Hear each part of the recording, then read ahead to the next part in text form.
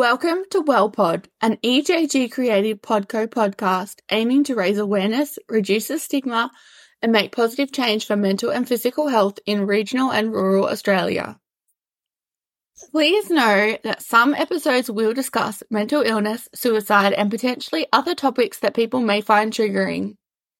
The first week of October every year is Borderline Personality Disorder Awareness Week, and I feel like it is one of the lesser known and talked about mental illnesses. Even I don't talk about it enough, despite having been diagnosed with BPD early last year. In today's episode, I want to explore what BPD is by definition, as well as share with you some of my experience with the disorder. Borderline personality disorder is the most common personality disorder in Australia, with it affecting anywhere from 1 to 4 in 100 people at some time in their life. BPD is 3 times more likely in women, with the symptoms typically presenting during teenage years or early adulthood. Someone who is suffering with borderline personality disorder sees the world, in particular themselves, in a distorted way. They feel intensely, they find it hard to control their emotions, they have trouble with relationships, they might be impulsive and seem to be chaotic. They can be quite unstable within their emotions, and they experience intense mood swings from one extreme to the other, and they often feel uncertain within themselves. As I said before, I was diagnosed with BPD at the beginning of last year, and for me, it was quite confronting because I had always just had depression and just had anxiety. Before I was given this diagnosis, I did always feel like there was something more, that what I was feeling and experiencing could not just be put down to depression and anxiety, but I never really wanted to push the issue. When I was given the diagnosis, I didn't know much about BPD or personality disorders in general, and I was a little bit too scared and overwhelmed to go home and research it too much. It wasn't for a few months that I really looked into it, and when I read more and more into it, it was like a light bulb moment. I began to feel more reassured that I was closer and closer to an accurate diagnosis and would therefore be able to get more accurate help. So let's go into the symptoms of borderline personality disorder, and as we go, I'll give you some insight into my experiences with these symptoms, just to kind of help you understand them more, because sometimes as a person looking from the outside in, it can be really hard to understand. To be diagnosed with BPD, you need to display at least 5 of the 9 symptoms continuously. The first is feeling empty or having low self-esteem, and empty is often a word I use to describe how I feel. It's a feeling of being hollow and like you're just walking around as a shell of a human being. I feel like this more often than I care to admit, I think. I have always been someone with low self-esteem, but in high school I got quite good at hiding it and masking it, and that's always something I will carry with me and I struggle to let go of. The second is a fear of abandonment, which for me is less of an issue now than it was a couple of years ago. I used to be absolutely terrified of being left alone. I remember so many times I would just have a complete breakdown because my partner was leaving for the night. That was like my sore spot. I don't get to those extremes anymore, but I do often get anxious over silly things like him being home late or being out for a while. I get a little bit iffy about it. Unstable relationships. So people with BPD tend to have more chaotic, short-lived relationships. And again, this is not something that is relatable to me anymore in the sense of my romantic relationship with my partner, who I have been with for 8 years. But before he and I were together, I did have quite short, chaotic relationships and seemed to go from person to person. But where my unstable, chaotic relationships now lie are in friendships, to the point where at the moment I don't have any friends. I can't rely on anyone to be my friend. Do you know what I mean? I have acquaintances and I have people that I see, but I don't have friends, basically. Well, that's what it feels like. Okay, this one is a big one for me, especially over the past couple of months, but it's impulsive, self-destructive behaviors. I often find myself doing these things without thinking about it, or I feel like I don't have control of my own body and that I can't stop myself from doing these things. My biggest impulsive behavior is binge eating. I can eat packets and packets of those little cooking chocolate chips and not realize how much I have eaten. until I am looking at the empty packet. For other people, they might display this behavior in things like driving recklessly or shoplifting. They're basically behaviors that help you feel better in the moment, but have the potential to hurt you or others in the future. Number 5 is self-harm, and I have always shied away from this topic. I will usually just say, yes, I have experienced self-harm and never really go into any details because it makes me deeply uncomfortable to talk about. Self-harm is any attempt to hurt yourself with no suicidal attempt.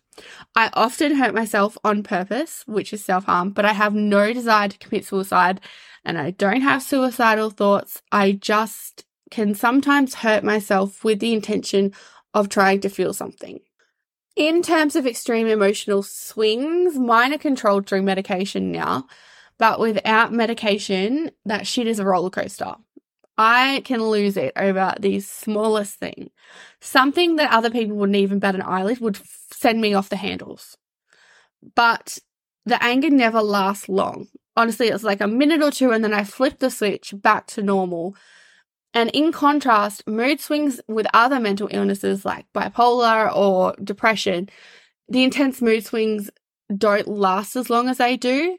With depression, your intense mood swings can last months, whereas with BPD, mine last 5 minutes max, basically. Number 7 is chronic feelings of emptiness, which we kind of touched on up the top, but we'll go through it again.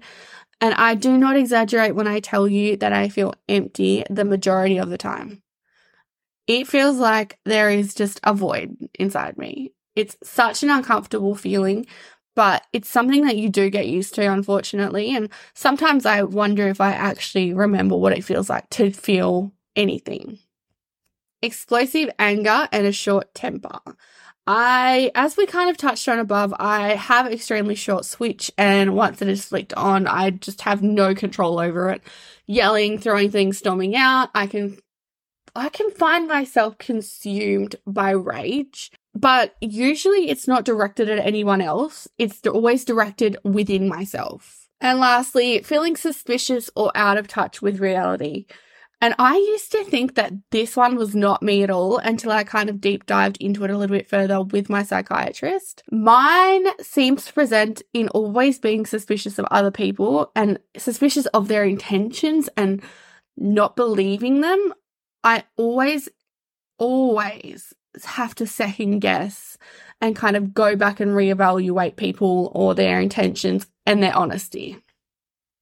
So as you can see, I in fact do tick off at least 7 of the 9 symptoms of borderline personality disorder. Like most mental health disorders, the exact cause of borderline personality disorder is not known. Like most mental health disorders, the exact cause of borderline personality disorder is not known. Mental health professionals believe that it is probably caused by a combination of genes and lived experience. People with other mental illnesses who are very sensitive or who have had a traumatic childhood are more likely to have BPD, but not everyone with these experiences will develop BPD, and not everyone with BPD has had. In some people, it may also be associated with a stressful event, and people with BPD experiencing post-traumatic distress after that event, and this might just come in the form of flashbacks, nightmares, feelings of unreality, and panic attacks.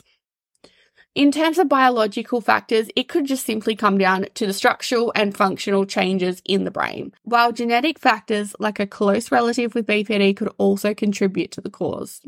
So what are the most effective treatments of BPD? Because treatment can help people manage their symptoms, and for some, it can even eliminate their symptoms altogether. The first is psychotherapy, which is when you see a mental health professional and you talk to them about your symptoms and they help you find ways to cope. I currently see both a psychiatrist and a psychologist and do cognitive behavior therapy with a psychologist.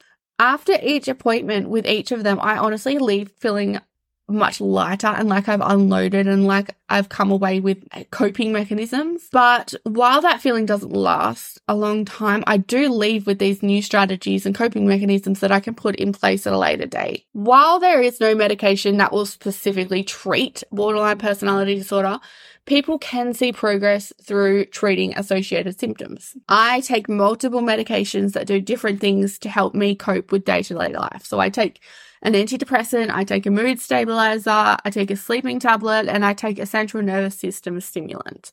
And all of these things put together don't treat the borderline personality disorder, but they help treat the associated symptoms. People living with borderline personality disorder often experience a different kind of stigma. Personality disorders feel more stigmatized than the more commonly accepted mental illnesses like depression and anxiety. And I think that is why I don't talk about BPD as often, and I do want to change that. Right now, I am committing to changing that.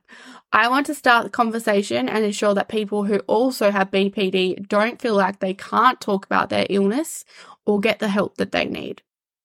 Thank you for listening to this episode of Well Pod for the Well in the Wheatbelt project. Well Pod is all about rural and regional mental and physical health in Australia. This is an EJG Creative Podco podcast.